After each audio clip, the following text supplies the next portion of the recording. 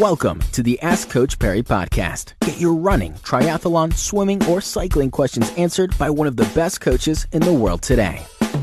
It is the next edition of the Ask Coach Perry podcast. With me, Lindsay Perry. I'm Brad Brown. Lindsay, this is an interesting question, and it comes in from Shona. Shona was a bit of a runner. Doing the odds sort of 21, has done up to 32. She had a baby 8 weeks ago. She's been walking and she's starting to run again 8 weeks post-baby. She's battling with sore knees. She didn't gain too much weight during the pregnancy. Could it be that her tendons are still soft from obviously giving birth?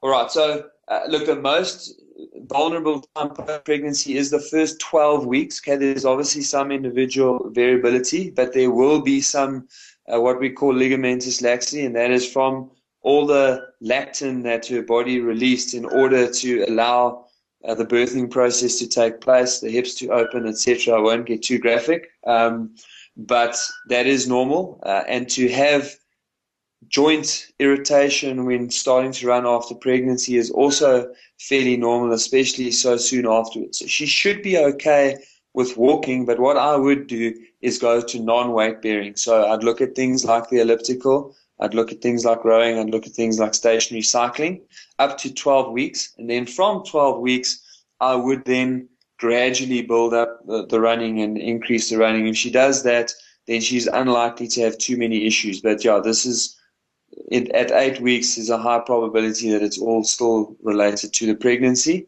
Thank you very much, Lindsay. Great answer as well. If you want to find out more about running when you're pregnant, or if you've got any other questions, just get to our website, askcoachperry.com. You can get your questions there as well, and a lot of answers there too. So from myself, Brad Brown, and Lindsay Perry, until next time, cheers.